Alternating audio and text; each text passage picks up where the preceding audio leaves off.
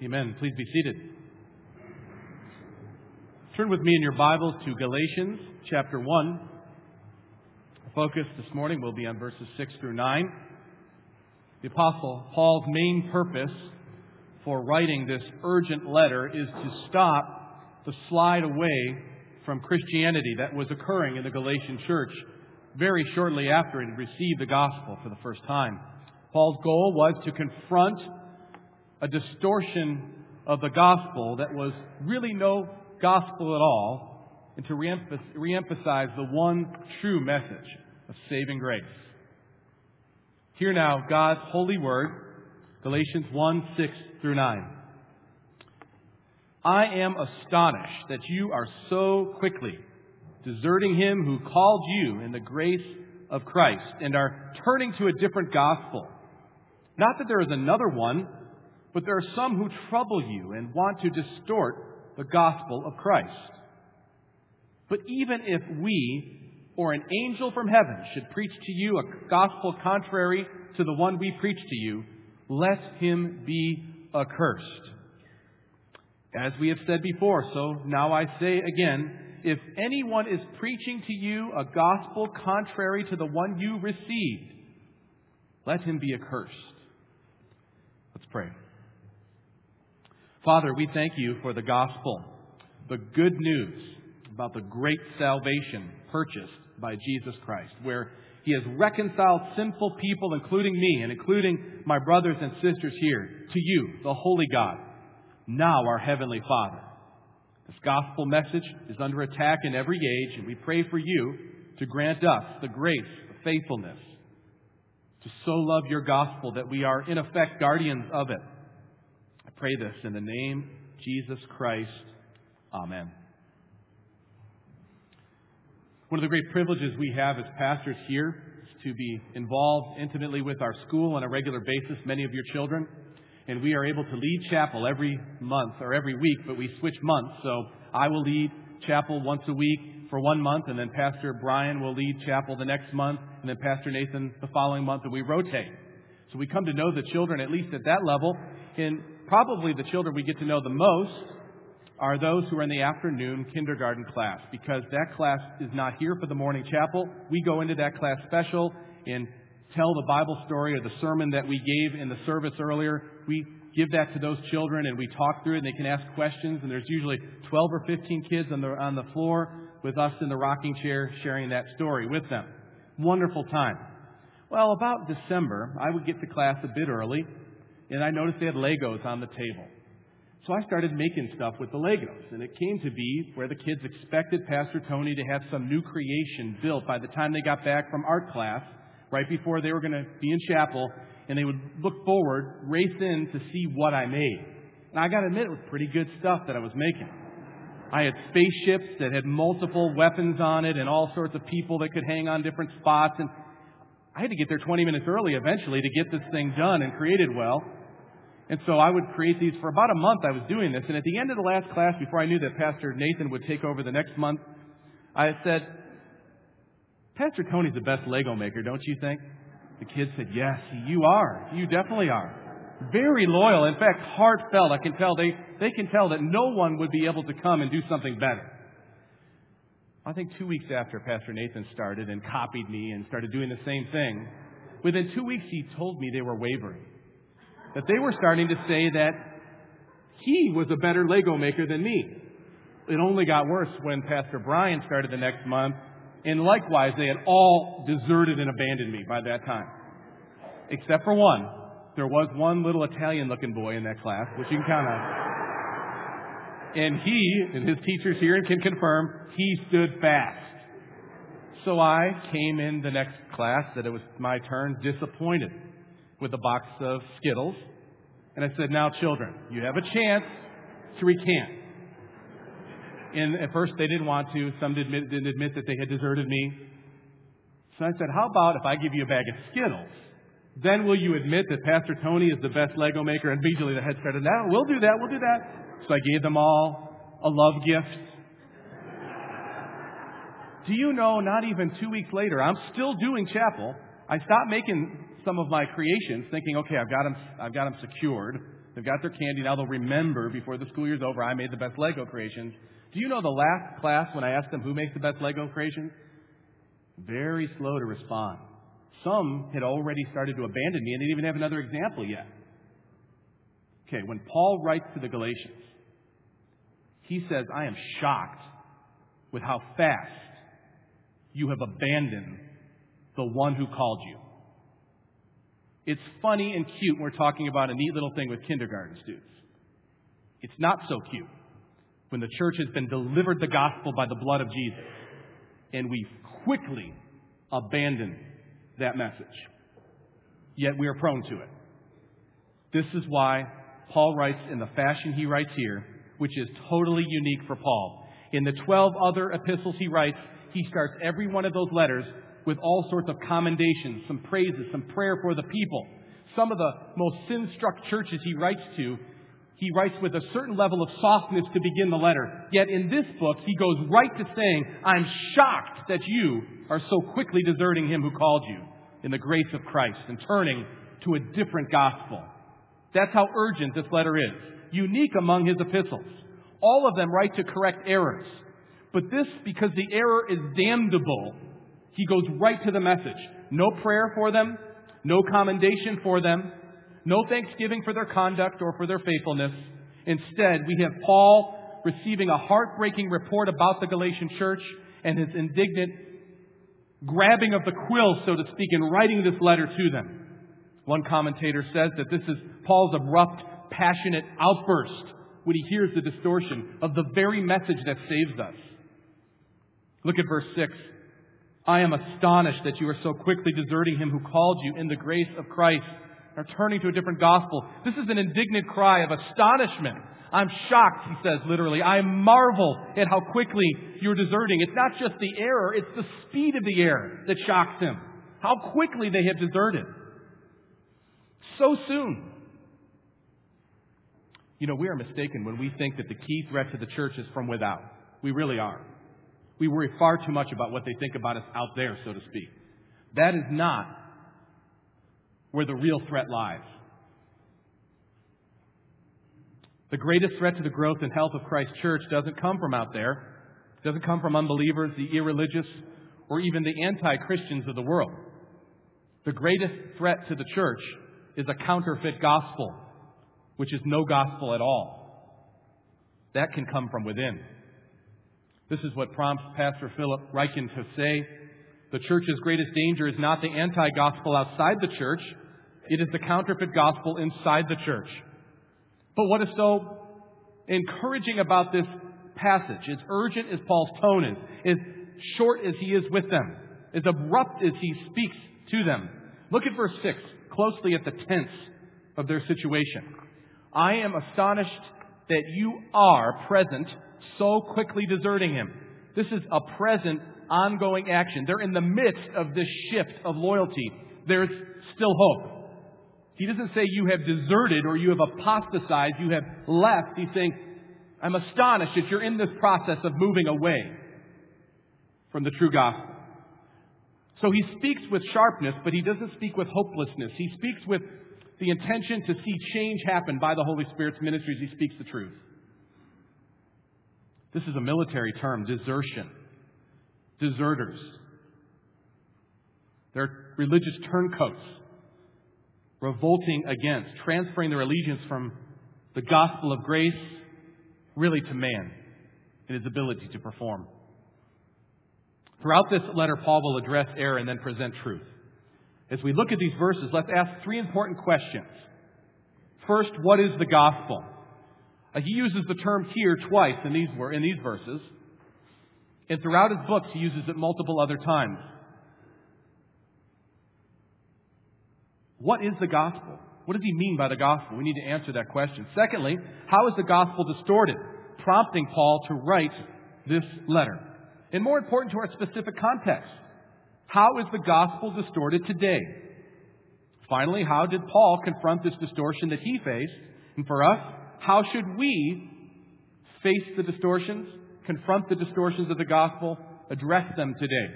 First, what is the gospel? Look at verse 6 and 7. You'll see him mention this term twice. I'm astonished that you're so quickly deserting him who called you in the grace of Christ and are turning to a different gospel. Not that there is another one, but there are some who trouble you and want to distort the gospel of Christ. He was shocked by this distortion. We see this in his tone. Well, what is the authentic gospel message? To recognize a distortion or a counterfeit, we have to know what is authentic. Well, first, Paul gives a brief gospel content overview in verse 4, just preceding the passage we are studying. Look back at Galatians 1, verse 3 and verse 4. It says, "Grace to you and peace from God our Father and the Lord Jesus Christ." Verse 4, "Who gave himself," reference to Christ, "for our sins, to deliver us from the present evil age, according to the will of our God and Father."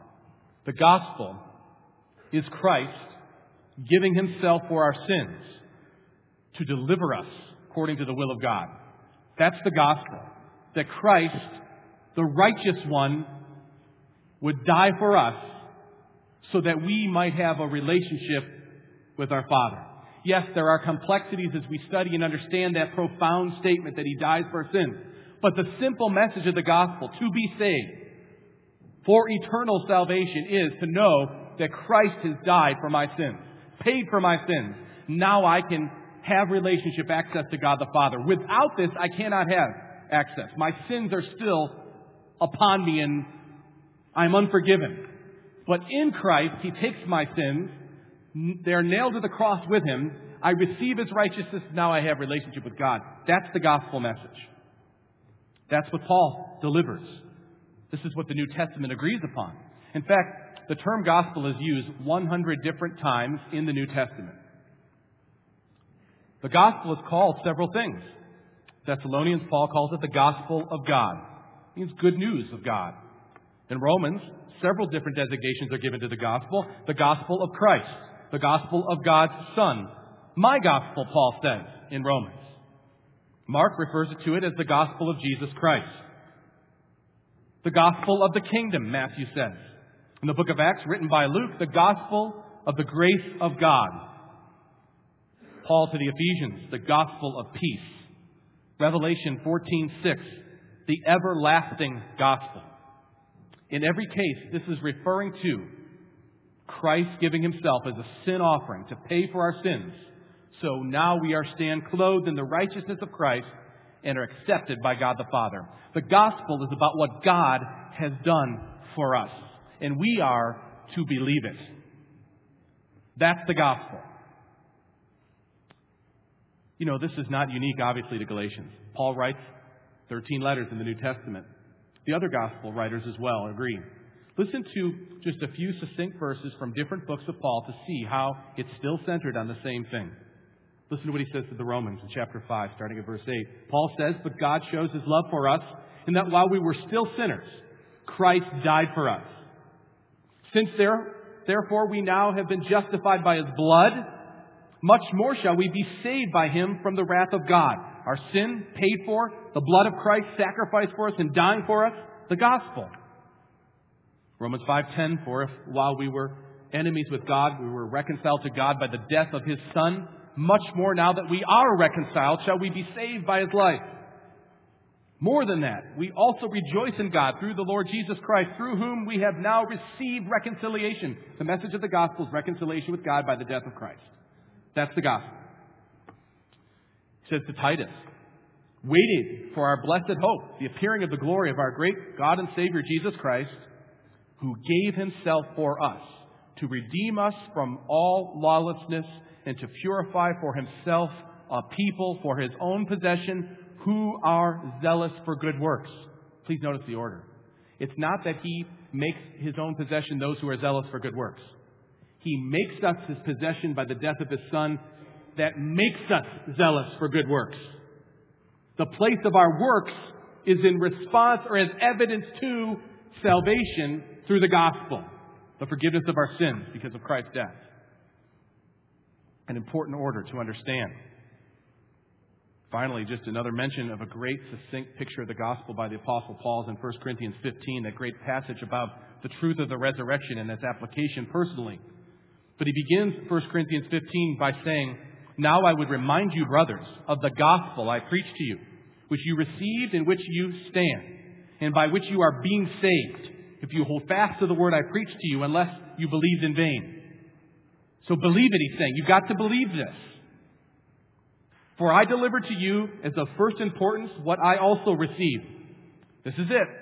That Christ died for our sins in accordance with the Scriptures. That He was buried, that He was raised on the third day in accordance with the Scriptures. Christ, our sacrifice, has been slain for us.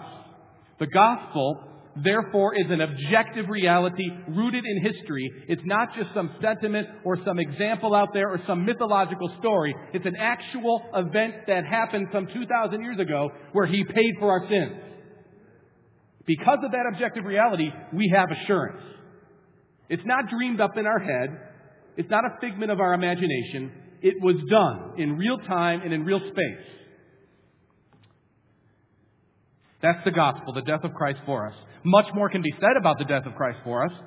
There are corollary supporting doctrines that we have to understand. When I say believe in Jesus for the salvation of your soul, you have to know who Jesus is, what He did. Clearly, that He rose again. If He didn't rise again, then His death wasn't acceptable. So it's not that there aren't other important doctrines, but this is crucial, this is central, this is key. And it is something a child can understand. I'm a sinner and I need to be forgiven for my sins, and the only one who could do it is Christ. It's the only one who can take them away. It's the gospel. Central. Key. You know, many different parts of your body can be removed and you could still get along. Maybe not as well, but you can get along with them. You can have certain organs removed and still live. A remarkable amount of organs can be removed and you can still live. You can have limbs amputated and still live.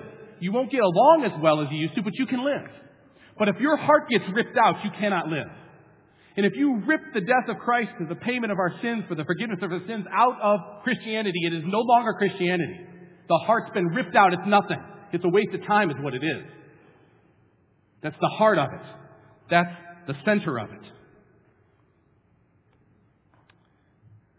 Christianity is in fact defined by the gospel. No gospel, no Christianity. No matter what the lingo, the trappings of a given church, it's not Christian without the gospel. Christ's cross sacrifice for the forgiveness of our sins.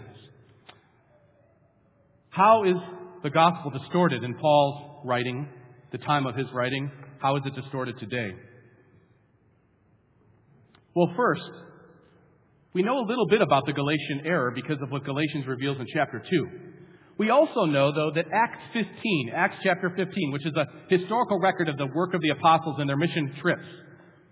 There's a time when the apostles and the elders of the church get together to discuss an error that had crept into many of the newly planted churches. Listen to what is said in Acts 15:1 as Paul and Barnabas and others give reports to some of this distorted teaching. Acts 15:1. But some men came down from Judea and were teaching the brothers, unless you are circumcised, according to the custom of Moses, you cannot be saved. And after Paul and Barnabas had no small dissension, I can imagine, no small dissension and debate with them, Paul and Barnabas and some of the others were appointed to go up to Jerusalem to the apostles and the elders about this question. So they go to Jerusalem and discuss it, and the group agrees that the gospel is not Christ plus something else. In fact, commissions to go forth from there to clarify and correct this error. And most people think this is the occasion that brought about the writing of Galatians. Paul administering the ruling of that council to these churches. This is why in Galatians 2:4 and 5 it says, yet because of false brothers, this is back to Galatians now, yet because of false brothers secretly brought in who slipped in to spy out our freedom that we have in Jesus Christ, so that they might bring us into slavery. To them we did not yield in submission even for a moment, so that the truth of the gospel might be preserved for you, Paul says. So this is what has occurred. In the Galatian church, there were those who had been longtime Jews. And please understand what it must have been like for some of them. These were long-standing religious Jews who knew the Torah, knew the Old Testament, had practiced the sacrificial system, followed the law as best they can, were clearly misunderstanding in their tradition what actually saved them. There are many who are like this. And so now these Gentiles who don't have any of that background, haven't paid any of that price to be called Jewish, now they're coming to Christ and they're seemingly free. And like the older brother in the prodigal son story, the older brother is a little mad. Why is this so that they can come? So these Judaizers come in and they simply say, Christ, yes, He is a great Savior. But to improve upon this, we need to bring together all the thousands of years of tradition, and you need to be circumcised. You need to follow this law. This is what you have to do in Christ. Paul says, that's not the gospel anymore. Because in effect, your trust now is in what? Something you do. That's an outright addition, causing him to say, look at verse 7, not that there is another one, but there are some who trouble you and want to distort the gospel of Christ. Let's ask the question for a moment, how is the gospel distorted today? There are some who trouble the church by distorting the gospel. We see that clearly. That happens age to age. The church has always been assailed by such opposition. How is it done specifically? Well, certainly there's the outright addition to the gospel like the Judaizers did. And there are certainly professing Christian churches today that will say Christ plus baptism. And not as a necessary ordinance like we believe it to be, but necessary for salvation. Christ plus baptism. Christ plus following these sacraments. This checklist. Christ plus this. Christ plus that. That's outright. And that is somewhat discernible if you've been in a church that preaches the gospel very long. You can see that, right? Well, I would submit to you that there's also a danger of the distortion of the gospel that can happen in the midst of people who would hold fast to what we say is the gospel.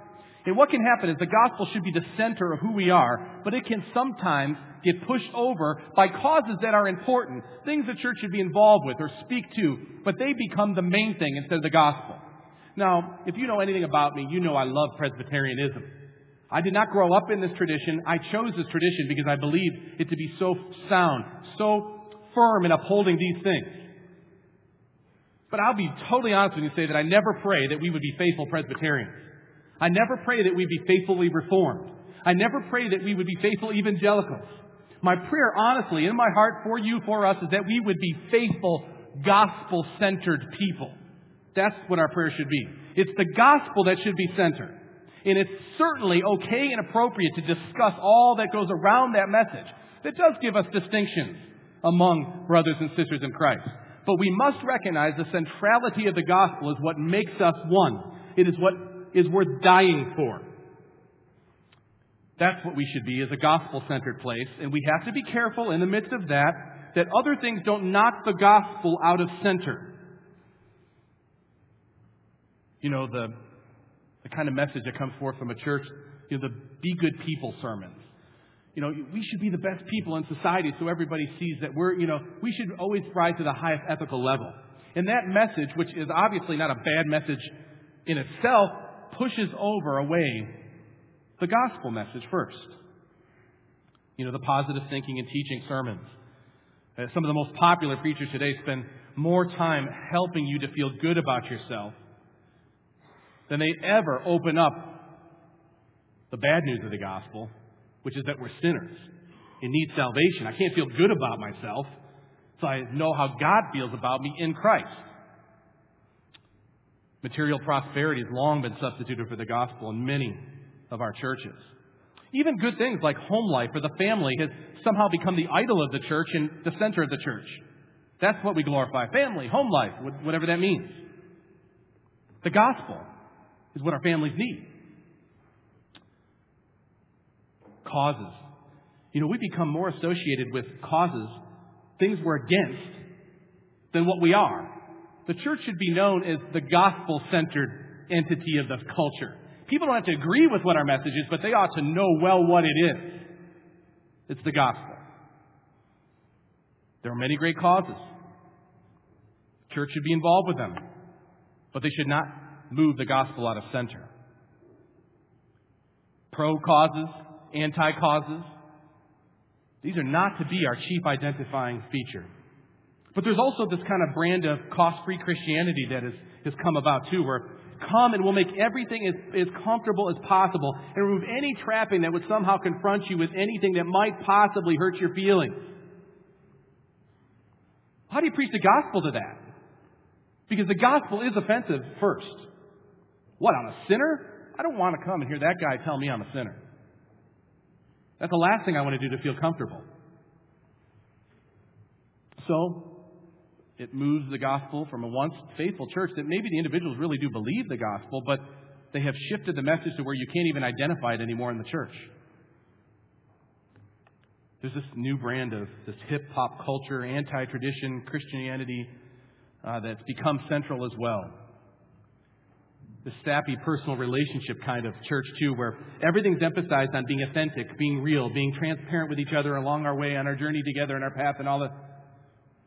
Listen, the reason why we don't get along is because we're sinners who love ourselves more than each other. And until that issue is addressed, and only the gospel addresses that, we can't have real, authentic relationships.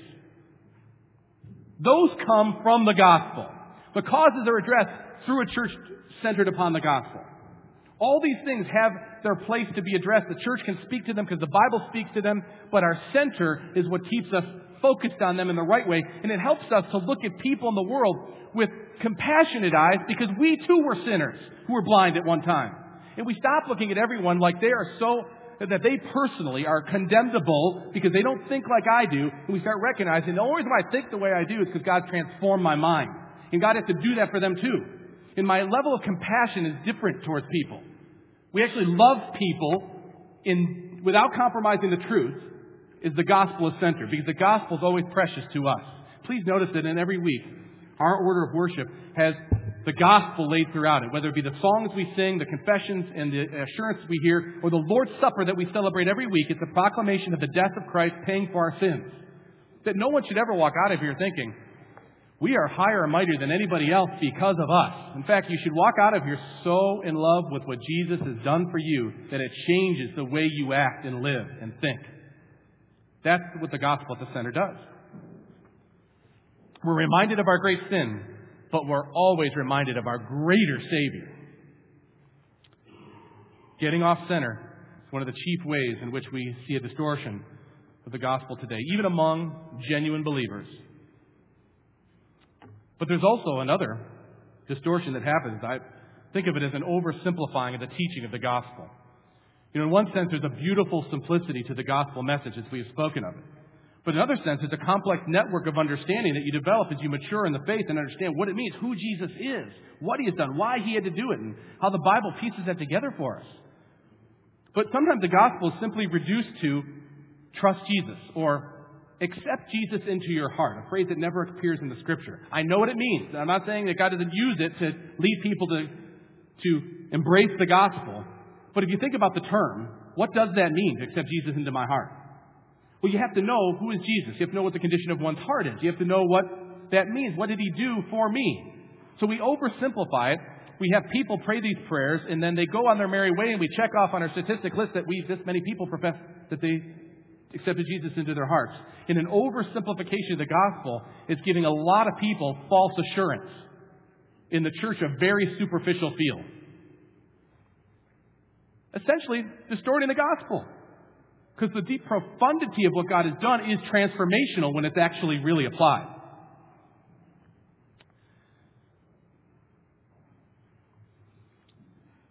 How should these distortions of the gospel be addressed? Let's look together at the text in verse 8 and verse 9 once again. It says, "But even if we or an angel from heaven should preach to you a gospel contrary to the one we preach to you, let him be accursed." That's a powerful statement. And as if it weren't enough, verse 9. "And as we've said before," literally half a second before, "so now I say again, if anyone is preaching to you a gospel contrary to the one you received, let him be accursed." There are three observations I'll make about how we should address such distortions that come from these two verses and throughout Paul's dealing. First, we see that our address has to be with clarity. In other words, when we address a distortion, we must be able to point out clearly what the error of that distortion is. We have to be very careful to be clear about that.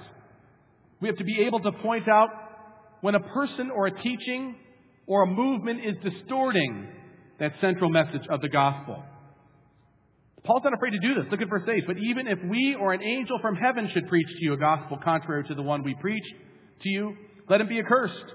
He's saying if we the apostles, or an angel for that matter, two messengers you should be able to trust, if we give a different message from the message you know to be the gospel as it's been given to you, know that messenger is accursed. Don't listen to their message.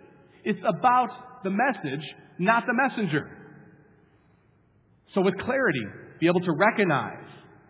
But also, there's correction. That's what we have throughout Galatians. So it's with clarity that we are pointing out or clearly discerning the error of the distortion. But with correction we do so. The view to restore. In verse 6 it says, I'm astonished that you are so quickly deserting him. In other words, in the present tense, there's a chance, there's an opportunity to see repentance. You have not gone all the way, Galatians. So now I write to you in the sharp tone. So we correct with the hope of restoration, that there would be repentance or there would be a coming back to the message of the gospel. It's with optimism that God will bring back those who are departing from this as the true gospel is applied. Once again, it's confronting the error. So with correction, if any other message is preached, no matter who does the preaching, that person, his or her message must be rejected. Obviously, I'm how many years into a ministry, a preaching ministry? 12 years, right? And I hope, I pray that I would be faithful to you, to God first, and to you, to give you the Word of God. But I also hope that there's been enough training that I've done or we've done to help you understand that this is not about me and what I say. It's about the message. And if I get off of that message, there's no way I should be allowed to stay in this position. The message is far more important than the messenger. So with correction, we have to apply it when distortions arise. And the last thing that this clearly says, which is difficult to say today because it's misunderstood, with clarity, with correction, but also with condemnation against this error. Now, I do not mean to say that we condemn everyone who disagrees with us. There will be intramural debates until Jesus comes back. That's not what I mean. I'm talking about the gospel. I'm talking right there, that's where we have to speak. The other issues, we should speak to each other in love and pursue those things and discuss those things, study those things. But where we have to speak a word, if you will, of condemnation has to be when something is added to Jesus for salvation. That's when we have to speak. Paul speaks very clearly twice. Look at verse 8, let him be accursed, and then verse 9, let him be accursed. And please see there's an escalation there. In verse 8 it says, if we or an angel should preach to you a gospel contrary, he should be accursed. Verse 9 says, if anyone for that matter preaches to you a gospel that is contrary to the one you received, he should be accursed. Doesn't matter who the messenger is. If they preach something other than the true gospel, understand what his or her status is before God, and following them in their teaching will lead you to the same place. Leon Morris says it well. I know we live in a day that doesn't like to confront. We want everyone just to have their own view and just let's smile together. You know, they call me every month for this ecumenical prayer service. That just makes me want to gag. You're going to pray to who? And I'm going to pray to this? And you're going to pray to... No way! I'm not going to lie to you all and think I think this is real. They keep calling me, though. Keep getting a letter every month. We have to speak to this because that, as nice as it is leading people to hell. So that's the fact of the matter. If it's not, and it doesn't matter, why are we here? Leon Morris says this very succinctly. Denunciation of error is an index of devotion to the truth. He who cannot curse cannot bless either. Only the person who has a firm grip of the truth can discern what is erroneous. So what is the gospel, my dear brothers and sisters? That's the question every one of us must know the answer to. And I've met many Christians who've been in the church a long time who cannot succinctly tell you what the gospel is. It's a question every generation of Christ's church will have to answer and faithfully defend by God's grace. There was a pastor who was persecuted in modern times, he's alive today, for his preaching of the gospel and clarity. He wrote something wonderful I want to share with you in closing when he contemplated, actually for a moment, compromising or softening his message to some degree. This is what he said, and this is what he asked himself, and then you'll see what he answered. He said, what can they really do to me? They can criticize. If what I teach, though, is false, then they are the least of my problems. But if what I teach is correct, then God himself will vindicate it in the hearts of men and in whom he has chosen to reveal the truth, working above and beyond my effort to promote and defend it. Thus, I can perform the ministry on my own terms that are dictated to me by God and not have them dictated to me by the adversaries or by the latest and strongest pressure. Then he asks, what can they really do? They can employ sophistical arguments, but they cannot kill God's word. They can wield ecclesiastical powers, but they cannot kill God's work. They could kill me. But if I have learned to take up the cross daily, then in my mind, it has already happened. I have already died, and fear of the sting of death has been taken away. Since this ministry has been commissioned by Christ, there is nothing that anyone can do to damage it, whether Christian or non-Christian. I rest in His calling and in His providence, this brother writes. And since this ministry is indeed of God, then those who seek to destroy it are not fighting against me, but against God. Yet they are mere tools in the hands of God, who works all things for His glory and for my good, so that I may accomplish all that He has commanded. Let's pray. Father, we thank You for the gospel of Your Son. Give us faithfulness to guard that gospel, for it is everything. We joyfully acknowledge Christ's death to avail for our sins. His blood was washed away the guilt of our sins. It has cleansed us of all unrighteousness. His perfect obedience has been reckoned as our own. And we know this is the only way to stand before You, our holy God. Help us to fight for the gospel. If we lose the gospel, we have lost everything. But Lord, if we have the gospel, we have everything we need for our only comfort in life and death. For in the gospel we have Jesus Christ and all His saving merits. What else do we need, our Father? We thank You in Christ's name. Amen.